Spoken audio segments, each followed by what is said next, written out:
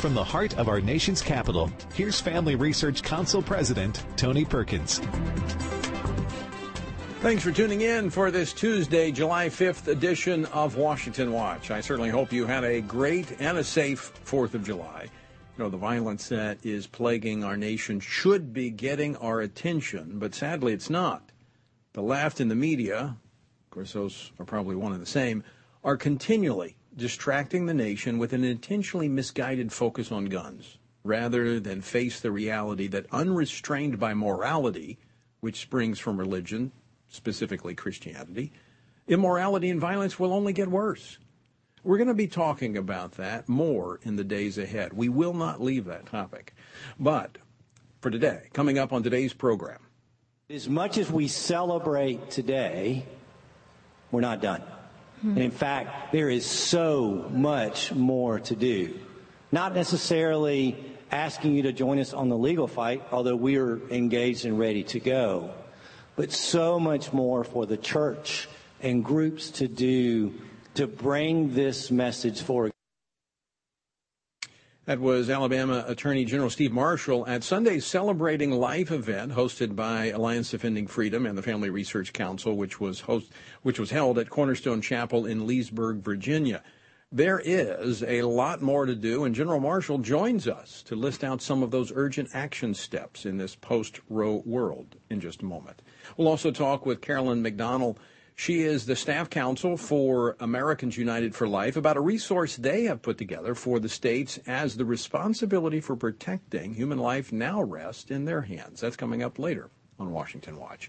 And some are using the court's decision on Roe to distract Americans' attention away from their economic misery.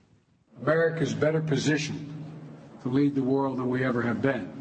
We have the strongest economy in the world. Our inflation rates are lower than other nations in the world. The one thing that has been destabilizing is the outrageous behavior of the Supreme Court of the United States. That was President Joe Biden last week at a press conference at the NATO summit. You know, the president has obviously been watching too many reruns of Soap and Will and Grace to notice the impact of his policies. Fortunately for him, the same is not true of the American public. A recent AP Norrick Center poll reveals this: 79% of American adults say the economy is in bad condition. Now, that includes 67% of Democrats, people in the president's own party. We'll talk about it with economist Steve Moore and what's ahead for all of us later on Washington Watch. You know what? And I cannot leave the hypocrisy of the media over the court's decision on Roe. The court is now all of a sudden, responsible for dividing America, as one weekend headline screamed, quote, spurred by the Supreme Court, a nation divides along a red-blue axis, end quote.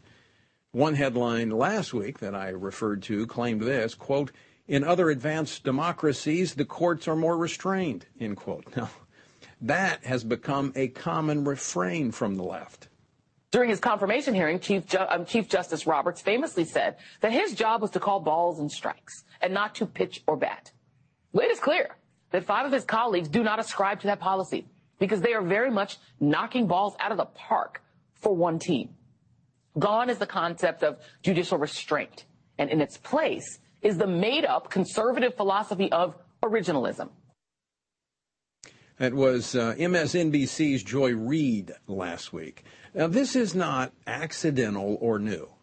It's just been exposed. First by former President Donald Trump as he took on the media, and now by a court that has become tethered to the Constitution and not blown about by the winds created by the New York Times. We're going to talk about the historical alignment of the media with the ideology and policies of the left and where that has led nations in the past. Larry Taunton, executive director of the Fixed Point Foundation, joins me for that conversation, and I am certain you don't want to miss it. That's coming up later on Washington Watch. The website is TonyPerkins.com. Lots of resources as well as contact information for all of our guests. Again, TonyPerkins.com. And I do hope by now you're making use of the Washington Stand, thewashingtonstand.com. It's what you've asked for. It's news and commentary from a biblical perspective, updated constantly throughout the day and night, washingtonstand.com. Our word for today, coming from our Stand on the Word Bible reading plan, is found in Psalm 16. It's verses 1 and verses 8. Preserve me, O God, for in you I put my trust. I have set the Lord always before me. Because he is at my right hand, I shall not be moved. You know, there is strength and there is hope when we have put our trust in the Lord. To join us in our journey through the Bible, go to frc.org/Bible. You can also join me each weekday morning at 8:44 a.m. Eastern Time for a short devotional based upon that reading for the day. You can find that at TonyPerkins.com or on my Facebook page. The battle at the state level over the issue of abortion rages on, with an increasing number of Democratic attorneys general and local prosecutors pledging not to uphold the pro-life laws of their states. Meanwhile, those on the Republican side are fighting for their pro-life laws, some of which have obstacles to overcome even after the Supreme Court handed down its decision on Dobbs overturning Roe and Casey. And by the way, less than an hour ago, a judge in Mississippi has rejected an attempt by the state's abortion clinic to keep Mississippi's pro-life law from going into effect. That abortion clinic, the state's last, will now have to close by Thursday. Well, joining me now to talk about some of the battles at the state level and what lies ahead in the March for Life is Alabama Attorney General Steve Marshall. General Marshall, welcome back to Washington Watch. Thank you, Tony. It's always good to be with you. Well, let's start off with your remarks at our event on Sunday, and I appreciate you coming up and being a part of that event at Cornerstone. The battle for life continues because, as you pointed out, overturning Roe v. Wade was not the end game. It was just the beginning.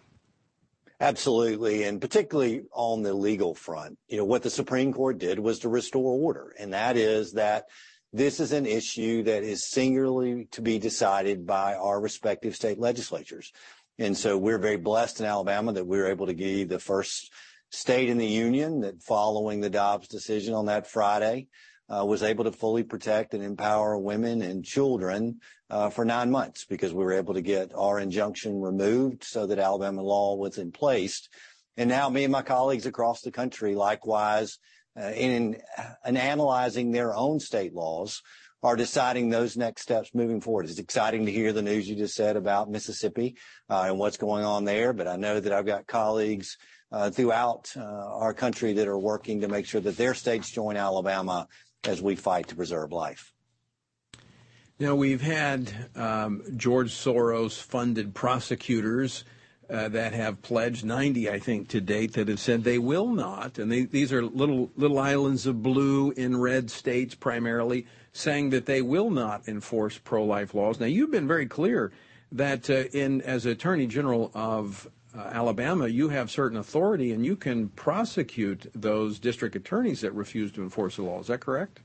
Well, we'll absolutely make sure that the law in Alabama is enforced. I mean, when you see prosecutors who swear an oath to protect, defend, and enforce the laws of their respective states, the failure to do so is simply an abdication of their responsibility as a public official. You know, this is not an issue of prosecutorial discretion. Tony, I've been a prosecutor for 20 plus years of my professional life, and never once did I turn away from the enforcement of a law, but instead exercise the discretion given me as a prosecutor to use the resources of my office to make sure that the law was enforced. And we've seen decisions of Soros-backed prosecutors across the country with the escalation of violent crime. And I appreciate the discussion that you're going to have on the show this week about what we're seeing across the country right now. But we're not going to allow prosecutors in Alabama to turn a blind eye to a clear violation of our law. We've made it abundantly clear that we'll step forward and be able to do our jobs. And I expect attorneys general across the country, in hearing these announcements of left-leaning prosecutors, that they'll make sure that they have their laws enforced as well. I mean, General, isn't that really a part of feeding the lawlessness that we've been seeing sweep across our country in the last 3 years? Absolutely. And I think it's one of the reasons why we've seen the increase in violent crime. And it's one of the things, and I guess we can look at this as a positive when we see cities like San Francisco push back when they see the consequences of left-leaning prosecutors not doing their jobs. I think it is critically important that for the rule of law to be enforced, that every member of the executive branch do their job, and principally prosecutors, because they become gatekeepers of being able to ensure that the will of the people is reflected by their legislatures, end up being enforced. And so this is just one of those examples, along what we've seen going on the last couple of years, where left-leaning prosecutors are simply not willing to do their jobs, and it's their communities that suffer as a result of that. You know, General Marshall, I got to point this out to show the contrast between, I mean, look, it breaks down to party and ideology, conservatives who uphold the law, respect the law, and then you've got those on the other side that don't. One of your counterparts in New York, Attorney General Letitia James, she actually sent a letter last week to Google demanding that they exclude care pregnancy centers from Google searches. Now, Sunday night, when you joined the Celebrating Life event, you were very clear about how churches now and other concerned citizens need to step up to support these care pregnancy centers and expand our work of meeting the needs of women and children, making life better for them, to help them make right choices. And here you have, you know, one of your colleagues on the other side of the political aisle demanding Google remove these centers from any type of search on Google. Yeah, Tony, there's so much to peel back from this discussion. Number one, again, it's why we need to be mindful of social media and those that dominate the internet, that they don't become the arbiters of truth, which is what the Attorney General in New York is asking her version of the truth to be the one that's adopted. You know, the reality is she's objecting to pregnancy centers that work with women so they understand their choices, so they understand the options that exist for them in bringing that baby to term.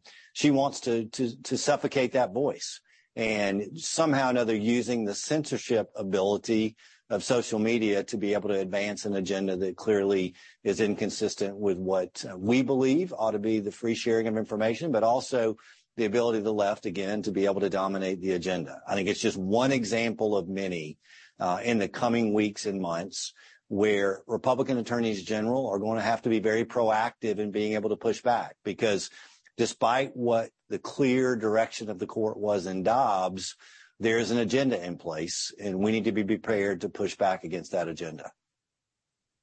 Well, and I can say, I think on behalf of pro-life Americans, we're grateful for attorneys general like yourself that are not shying away from this battle. You're rolling up your sleeves and going to work, and we're grateful for it. And I want to thank you again for joining us Sunday night, and I want to thank you for joining us again today. And I know the citizens of Alabama are blessed to have you as their Attorney General. Well, thank you, Tony. It's a worthy fight, and glad that we get to be a part of it. All right. Thanks so much for being with us. That was the Attorney General of the state of Alabama, and these attorneys general at the state level have never been more important. And as I mentioned, Soros has been funding prosecutors and attorneys general, those races to try to get these lawless, left-leaning prosecutors who will give us what we've been seeing: lawlessness, violence in the streets of America. Elections have consequences. Our hope is not in elections, all right?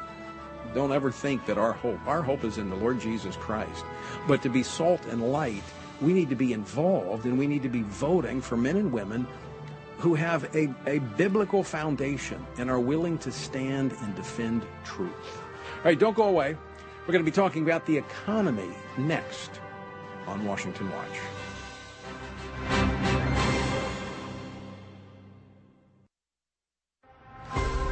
Would you like to spend consistent time in God's Word? Then join Family Research Council on an exciting journey through the Bible. FRC's 2-year Bible reading plan helps you to approach daily Bible reading intentionally. You will dive deeper into the nature of God and how His Word speaks into cultural issues of today. All wisdom comes from God, and He has given us the Bible as a way to understand the world. His Word is necessary in our lives, so much so that Christ said we are to live on every word that comes from the mouth of God. He calls it our daily bread because we need it daily to sustain us and nourish us spiritually, just like food does physically. Start this adventure today with Family Research Council. When you sign up, we'll text you with daily passages and questions that help prepare you for conversations with your friends and family. To begin this journey, visit frc.org/Bible.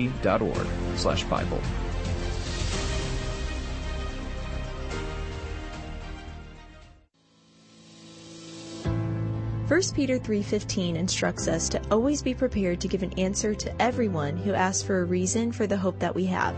The mission of FRC's online Center for Biblical Worldview is to carry out that verse by training Christians to advance and defend the faith in their families, communities, and the public square, as now more than ever, we need to be grounded in the truth of God's Word. The Center for Biblical Worldview provides amazing written resources for a wide range of relevant issues, including biblical stances on voting, religious liberty, abortion, marriage, and sexuality. Each of these topics comes as a free downloadable PDF version, abbreviated version, and Spanish translation, along with the prayer guide. To access this written series or to sign up for the Center for Biblical Worldview's monthly newsletter, visit frc.org/worldview.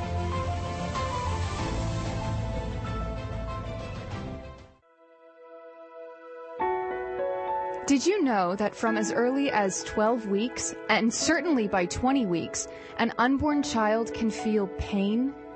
Did you know the issue of pornography is growing among women? Did you know that pornography, sex trafficking, and abortion are all linked and on the rise across the globe? Issues such as pornography, human trafficking, drug legalization, and abortion are all violations of human dignity and have resulted in the devaluation of human life in our culture. Family Research Council stands firm on the principle that every life has value, ought to be respected, and has been designed for a unique purpose. Educate yourself on the harms of pornography, human trafficking, and abortion so that you can offer hope and help. Learn more at frc.org/life.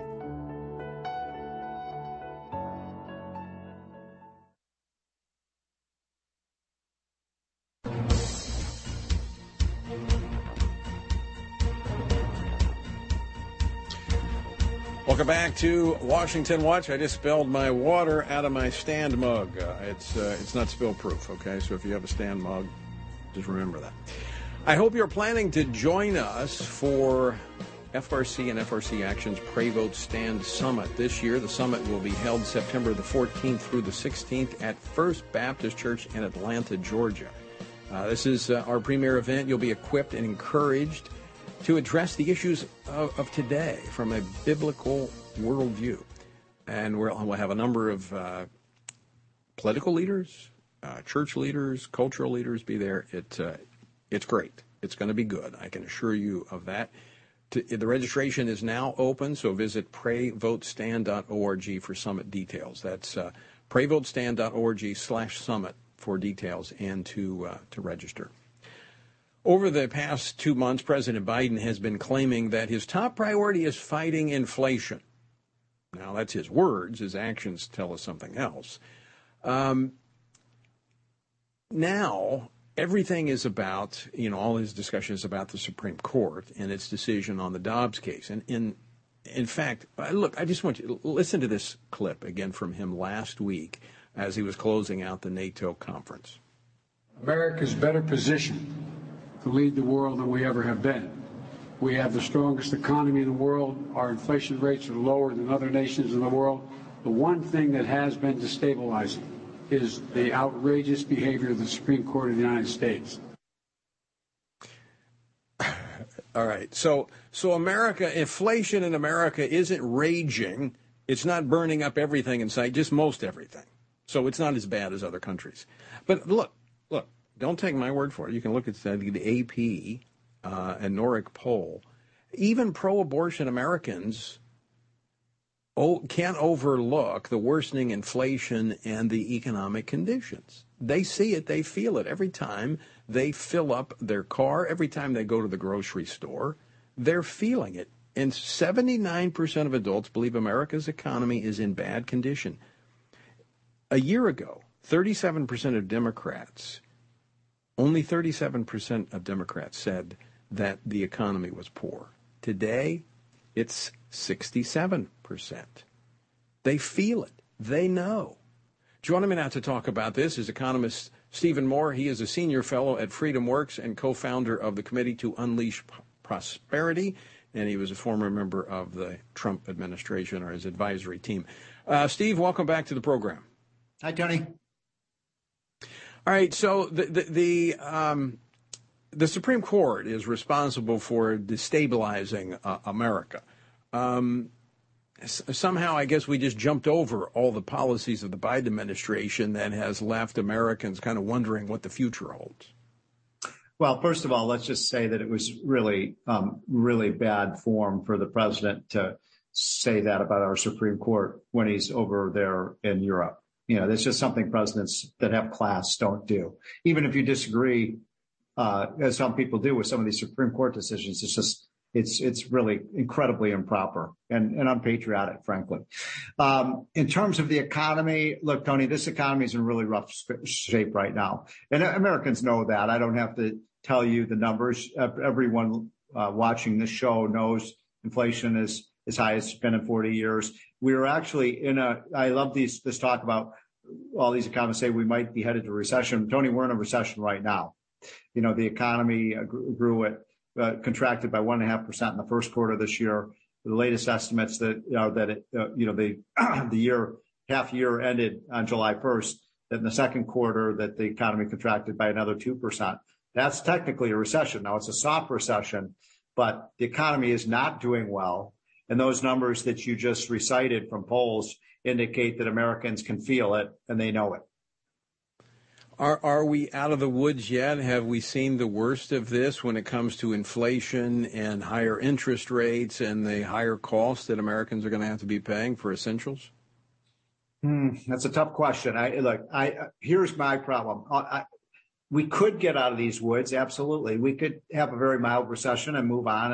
And I actually believe, Tony, that if Donald Trump were still president, I advised him, so I'm biased, but I think the economy would be flying high right now. I don't think we'd be talking about a recession. We'd be talking about a booming economy with COVID over and people getting back to work and businesses getting back open and people going to movies and restaurants again. So there's no reason the economy shouldn't be booming, except that Joe Biden has made so many policy blunders. And it starts, in my opinion, Tony, with the war on American energy. It's inexcusable. It's put us in a situation where if you're wondering why you're paying $5 a gallon gas, it's because we're 3 million barrels a day lower in U.S. energy production than we should be. And you saw just this past weekend, the Wall Street Journal reported that Biden is now taking off limits a lot of our offshore drilling. Wait a minute. I thought he said he's doing everything he can to lower gas prices. Right. Well, that's one question I want to ask you, Steve. How significant are energy costs in driving inflation and the impacting the bottom line of American families? There's nothing that's more central to our economy than energy. Energy is embedded in the cost of everything we have, everything that we do. Every job requires energy. Our construction, our manufacturing, the production of cars and steel, the food that we eat. People underestimate how important energy is to a safe and affordable food supply. And now, Tony, I don't know if you've been following this, but many countries around the world are facing food shortages. And even here in the United States, you're starting to see, problems with getting the supply of food on the grocery store shelves. So that's a bit of a crisis, I'd say. And it all goes back to a fundamentally flawed energy policy by this administration from day one of his taking the presidency. Well, that's, I would say, his central mistake. It's this ridiculous obsession on the left with climate change. I read through these bills, Tony, these 800 and 1,000-page bills that Biden and the Democrats put together, and I'm not exaggerating. Every other paragraph is about climate change. They are completely obsessed with that issue. They're willing to destroy the American economy and the American family to so-called, change the temperature of the planet, as if the government's going to be able to do that. And at the same time, I want your viewers to know that China and Russia are the big winners of this policy because they are filling the gap in the energy. So China, their coal production has quadrupled over the last 5 years. Russia's war machine is being financed with petrodollars. Did you know Russia right now has the strongest currency in the world? How can that be? Because the answer is because they're making of the so much energy, money. the oil. Exactly. Steve, we got to leave it there. We're out of time. Always great to talk with you. Thanks for joining us. Thank you, Folks, stick around. We're coming back after this.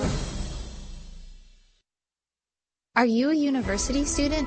Do you know a university student, specifically one who wants to grow as a Christian leader to positively influence public policy and the culture? Look no further. Family Research Council has a life-changing 12 to 15-week internship program that has prepared and equipped students to take the next step in their professional journey. With a speaker series focusing on careers and callings, lectures from prominent conservative leaders, and weekly biblical worldview training, students will grow in personal and professional development. Interns have the opportunity to work in policy, communications, event planning, and more. They will gain real-world experience working directly with our experts who will guide them in pursuing careers of influence so that they can make a difference wherever God calls. This paid internship offers fully funded housing in the heart of downtown D.C., giving you the chance to experience our nation's capital. Visit frc.org/internships to apply. What is biblical masculinity? In our culture of gender confusion, there aren't many examples of godly manhood. Men, husbands, and fathers need to find a model of godly manhood, leadership, and strength. But where can they find it in our culture? Stand Courageous Men's Ministry was created to help men find this model of godly manhood and to develop a strong biblical character, cultivate positive habits, build and rebuild relationships, and make commitments that will move men closer to God's good purpose and design. Men who will stand courageous. Join us at a Stand Courageous Men's Conference to discuss critical aspects of masculinity. These conferences are led by men who understand the issues men face. They unpack our role as a defender, provider, instructor, and battle buddy so that we can make an influence as a chaplain inside and outside the home. Learn more and find a Stand Courageous event near you at standcourageous.com.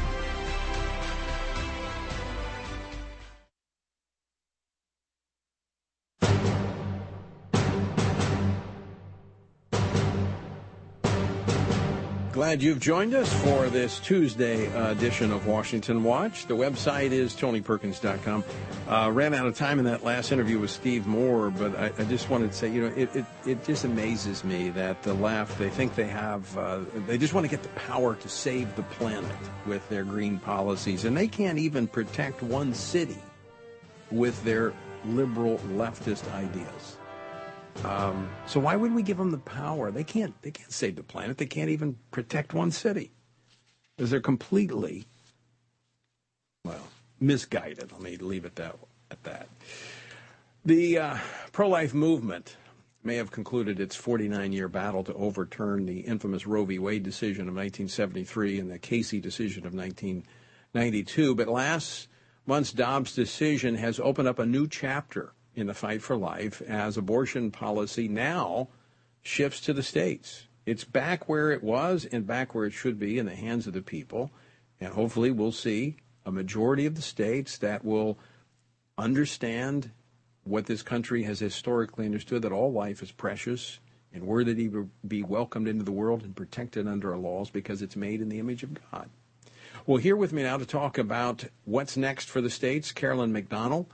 She is a staff counsel at Americans United for Life, whose organization has a new resource out to equip states in defending life in this post-Roe world. Carolyn, welcome to Washington Watch. Thank you so much for having me today.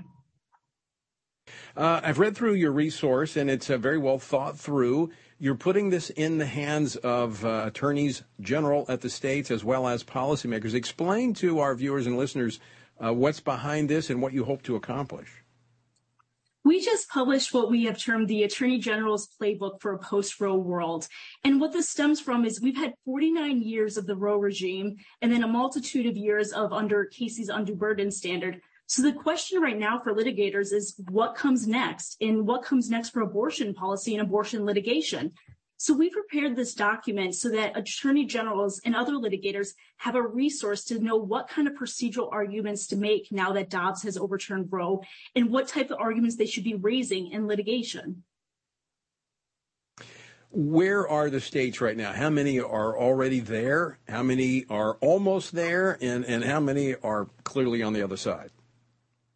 It's really messy, and I think that's the best way to describe it. Dobbs returned the abortion issue to the states. So about half the states have protections either at conception or up to 5 months of pregnancy. The other half of the states seem to be on the other side where they're allowing abortion with virtually no protections for women and unborn children.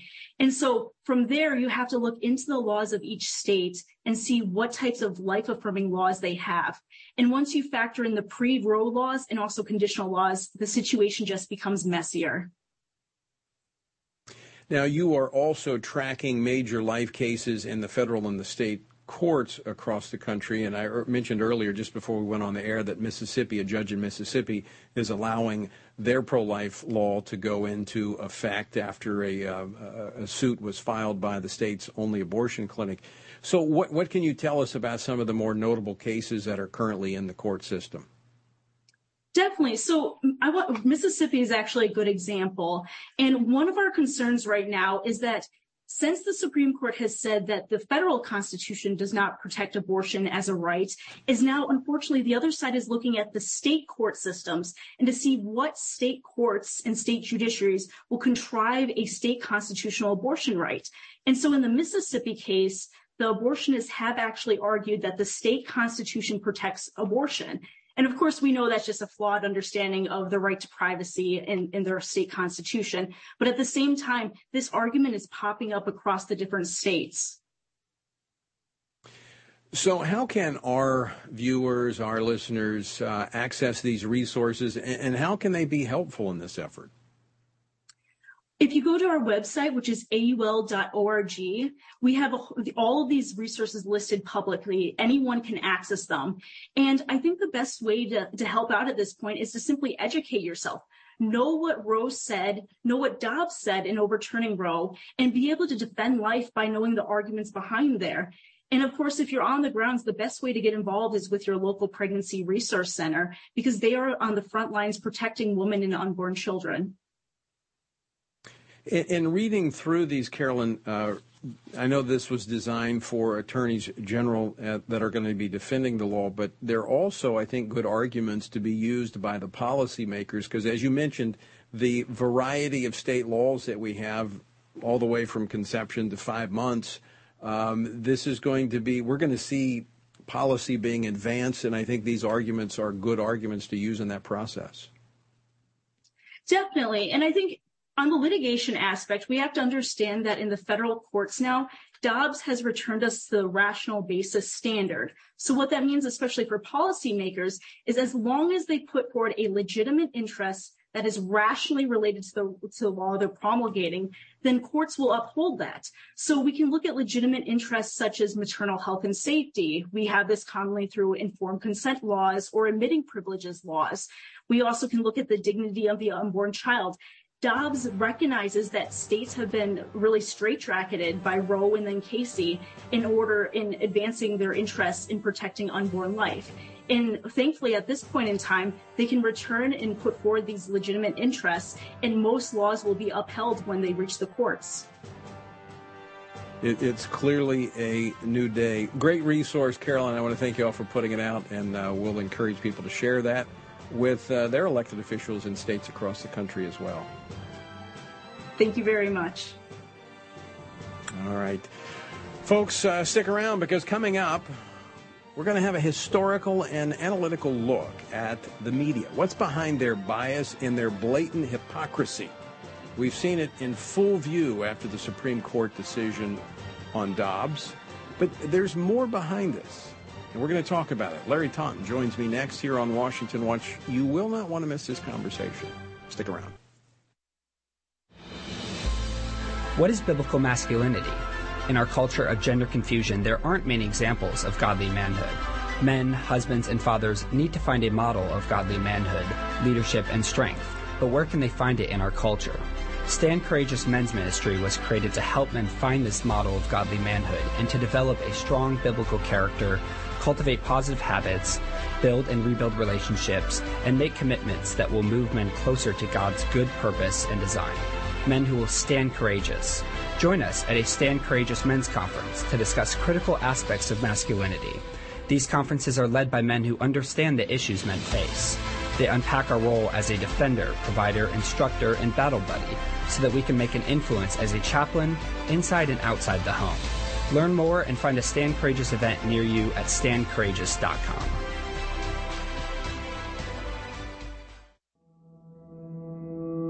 With the increase in text censorship of conservatives and Christians, Family Research Council created a text subscription platform to be sure we don't go completely dark due to censorship. It is important to us that we stay connected with you and that you stay informed. So if we get canceled, you can still access updates on faith, family, and freedom. How? Just text STAND to 67742 to sign up for our text alerts, and you will get FRC's content straight to your phone. Again, just text STAND to 67742 and you will get alerts on the biggest stories of the day. With just a simple text, always have access to our content and stay informed and connected with like-minded community. Text STAND to 67742. That's STAND to 67742.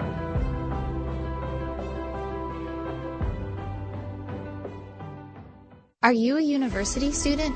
Do you know a university student, specifically one who wants to grow as a Christian leader to positively influence public policy and the culture? Look no further. Family Research Council has a life-changing 12 to 15-week internship program that has prepared and equipped students to take the next step in their professional journey. With a speaker series focusing on careers and callings, lectures from prominent conservative leaders, and weekly biblical worldview training, students will grow in personal and professional development. Interns have the opportunity to work in policy, communications, event planning, and more. They will gain real-world experience working directly with our experts who will guide them in pursuing careers of influence so that they can make a difference wherever God calls. This paid internship offers fully funded housing in the heart of downtown D.C., giving you the chance to experience our nation's capital. Visit frc.org/internships to apply.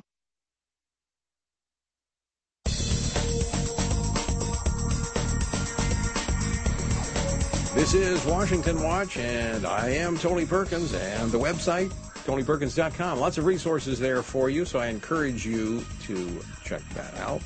There are links to our guests and to the resources that they mentioned in case you didn't catch the websites that they gave out. All right, we've talked about this, but I'm going to keep talking about it because I think it's very, very instructive. The left has been in meltdown mode since the U.S. Supreme Court handed down the Dobbs decision last month that overturned Roe and Casey. Now, this, as we've talked about, what it does simply returns the issue of abortion back to the states where it originally belonged. And hopefully we're going to see the states one by one begin to embrace the sanctity of human life. But the legacy media has been melting along with them. All right. The left, the media, and they're bolstering this narrative that the court is too powerful and too aggressive. Okay, the left now is saying this, the media is saying it. All of a sudden they've realized, hey, the court's too powerful. The court's unrestrained. You know, I mentioned this at the top of the program. The New York Times ran with a banner headline last week. This is it, quote, "In other advanced democracies, the courts are more restrained," end quote. And then I just want to read just a sentence from the second or third paragraph. It says, "The Supreme Court's power is strange," speaking of ours, the U.S. Supreme Court, the Supreme Court's power is strange in a global context, end quote. And it goes on to say the highest court levels in other rich democracies tend to be less dominant, end quote. Are you kidding me? Where was the media calling for restraint in 1973 when a left-leaning court created a constitutional right to abortion up until birth? By the way, the media does not want you to know that until the court overturned Roe, America was one of just 6 countries out of 195 that allowed abortion up until birth. Now, where was the media calling for restraint in 2015 when a left-leaning court, by a slim majority, 5-4, they had a ruling that threw out 5,000 years of human history and created a right to same-sex marriage? Now, at that time, the U.S. was just the 23rd country out of 195 to create same-sex marriage, and only one of 7 to do so by the court. So why wasn't the media going crazy talking about the unrestrained power of the court? Now, we know the legacy media is biased in their reporting. But why are they so biased? Is there something more sinister and dangerous behind the intentionally deceptive media? With me now to answer that question by taking a historical and analytical look at the media and how they have bolstered leftist regimes in the past is Larry Taunton. He's an author, columnist, and executive director of the Fixed Point Foundation. Larry, welcome back to the program. Good to see you, Tony. Well, good to see you as well. Thanks so much for joining us. I think I've teed it up pretty good. So I want to start with your thoughts on the Dobbs decision and how the left has been reacting and what it tells us. Well, I think you put it very well, Tony, when you said that they have been in absolute meltdown. And of course, you're right in saying that the media has reacted much the same way. And that is because, by and large, the media is made up of leftists. It's even, a leftist standard bearer, someone like Bill Maher has been increasingly pointing out this fact. And so their reaction is fairly predictable in terms of what we've seen since roughly 2016, in that you see threats of violence, you see violence, an actual assassination attempt on Justice Brett Kavanaugh. So this has become part of the standard operating procedure of the left. Now, I want to, the reason I'd love to talk with you and your perspective on this because, and I didn't mention this in the intro, but I mean, you studied communist. You studied communism. You studied the former Soviet Union. You kind of know how they think. And here's my take on it. I mean, we've always known, and well, I mean, there was a time when I think the media was pretty fair. They kept their own ideological bent kind of suppressed, and they just kind of gave the facts. I mean, I used to be a defender. In fact, I wrote a book, I think back in 2005, defending CNN and the media. I mean, I was a reporter for a couple of years. There was a time when the media was pretty fair. But I think they've been exposed during the Trump years. He kind of flushed them out. And now I think with this court decision, they're completely, they're off the rails.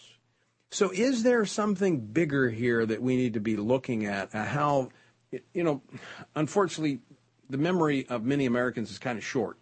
They don't go back to look and see what the media's reaction was in 2015 when 5,000 years of human history was thrown out with marriage redefinition. So this over-the-top reaction by the media attacking a constitutionally tethered court should be a warning sign to us that the media has something up their sleeve. Well, first of all, let me just bolster your first comments there. I used to do a lot of work for CNN. I would have people say to me, the Communist News Network, I'm sure that they try to control what you say, to edit whatever you publish with them. That simply wasn't the case years ago. They brought me on numerous occasions and gave me, free rein to share my opinions on the Christian faith. Gay marriage was one of the issues that they consulted me on, and there was no attempt to censor or suppress or to control anything that I said. But in the last, I think you're right. Beginning with Donald Trump, that has changed in a very big way. The media has become an active participant in the culture war. They've always been left-leaning, the mainstream media, but at least there was some, pretense of impartiality. There would be a conservative voice, like my own or many others at places like CNN, or NPR or the New York Times. That just simply isn't the case anymore. So now they are an active participant in the culture war. And that's dangerous. I mean, they've become, they've become a cheerleader for the left, attacking the very institutions that, I I don't think the court should be pushing anybody's agenda, quite frankly. I mean, I don't want a conservative court that's advancing a conservative agenda. I want a constitutional court. That's now what we have. We have a court that is tethered to the Constitution. I think the Constitution has staying power. That's why I want our court to be attached to it. But it's just very interesting that when we were concerned about Roe v. Wade in the Casey case, when we were concerned about the redefinition of marriage, and we were saying, we need term limits for justices, we need a more restrained court. The media blew us off because they were getting what they wanted out of the court. But now that they're not getting this made up facade of rights that they had gotten for decades, now they want to join the left in attacking the court. Yeah, well, let's talk about the real hypocrisy here in their attitudes about the courts in general. The left have traditionally seen the courts as a way of doing an end run on democracy. You can't win on gay marriage with a referendum. Use the courts. You don't like a Trump executive order, use the courts to block it. You can't win on so-called gun control, use the courts. So, we were being warned, 3 decades ago by Robert Bork that we were moving towards a judicial oligarchy. Now, the left has expressed no concern over this. Now that the court has overturned Roe v. Wade, and I liked your opening remarks, Tony, because you characterized it exactly right. The court has not outlawed abortion. They have simply kicked it back to the states. In other words, rather than a judicial oligarchy, which is what the left has wanted, the court has done exactly the opposite. They have respected the will of the people of self-determination on an issue like this. So the New York Times dishonestly reported that the court had outlawed abortion. Well, that's just patently false. That is not at all what has happened. And the left has been quite happy to try to create activist courts and a judicial oligarchy. And this court has rejected that. Right. So we now have a court tethered to the Constitution rather than being blown by the wind made by the New York Times that will just toss us back and forth. But I want to go to, based on your understanding of history and watching the Soviet Union, watching the rise of communism, what is the danger of having a leftist media that is constantly becoming increasingly becoming the propaganda arm of the leftist, those who hold power in this country? Well, it's an incredible danger because we have traditionally taken the view in this country, and of course it was the left's argument for a very long time on issues like, let's say, gay marriage or homosexuality, that there needed to be some measure of tolerance regarding these things. And now it's become a case where it's simply forced upon us at every turn with perverse things like so-called Pride Month. But the real danger lies with democracy itself, because it isn't merely that we have a left-leaning media. It is that we now have active suppression of dissent. So that, Time Magazine in February of 2021 came out with a piece by Molly Ball in which they were bragging quite openly about the media conspiracy to defeat Donald Trump. And they state quite openly, again, this is Time Magazine, they're stating quite openly that there were efforts to pressure social media companies to censor conservatives, that there was an effort in media for there to be a steady drip of negative reporting on Donald Trump and to give him no credit whatsoever. Now, any American who is listening to us who says, well, I didn't like Trump, I didn't vote for Trump, you're missing the point. If at any point you decide that you disagree with the coveted orthodoxies of the left, you will be suppressed. That is the direction we're going.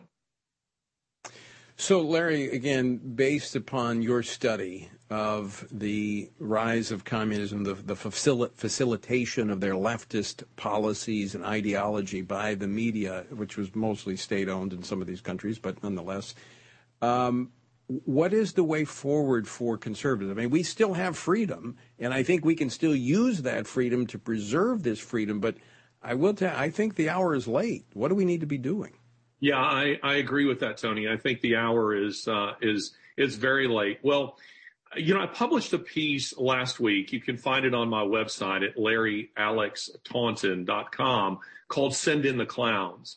And in it, I'm basically making an argument that what we are seeing in this country is the fulfillment of Romans chapter 1, verses 18 through 32, which basically says that once you suppress the truth, you will ultimately pervert truth and you'll pervert life itself, which is very certainly the direction that we're going. Unfortunately, many Christian leaders in this country, Tony, and you know this as well as I do, they are unwilling to take a stand on these issues. There's been this whole so-called winsome debate. Is it appropriate for Christians to take a stand? Is it appropriate for them to get engaged in politics? Well, I would say not only is it appropriate, it's your duty. I mean, do you care about your children? Do you care about your grandchildren?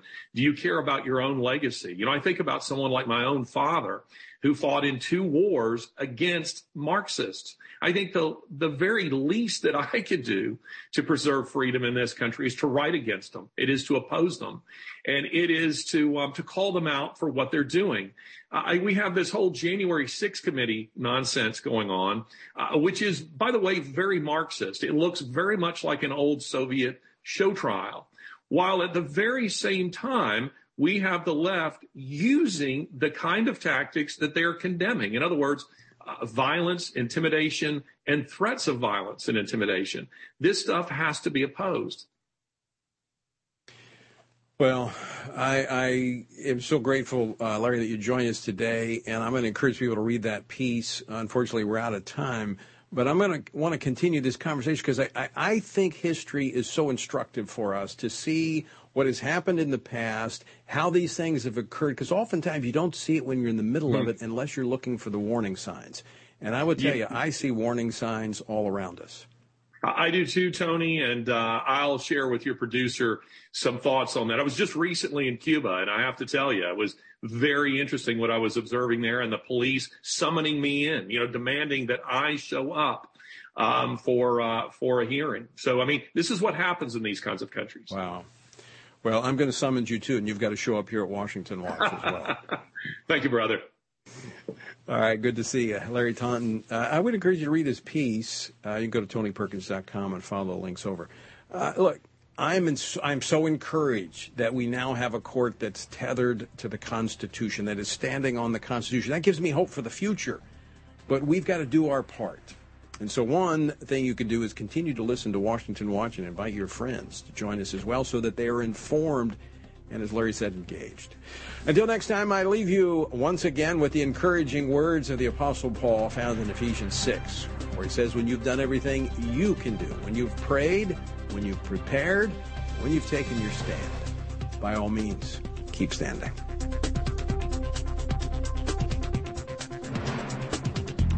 Washington Watch with Tony Perkins is brought to you by Family Research Council and is entirely listener-supported. Portions of the show discussing candidates are brought to you by Family Research Council Action. For more information on anything you've heard today, or to find out how you can partner with us in our ongoing efforts to promote faith, family, and freedom, visit TonyPerkins.com. Also, to leave a comment about Washington Watch, call our watch line at 1-866-372-7234. That's 1-866-372-7234.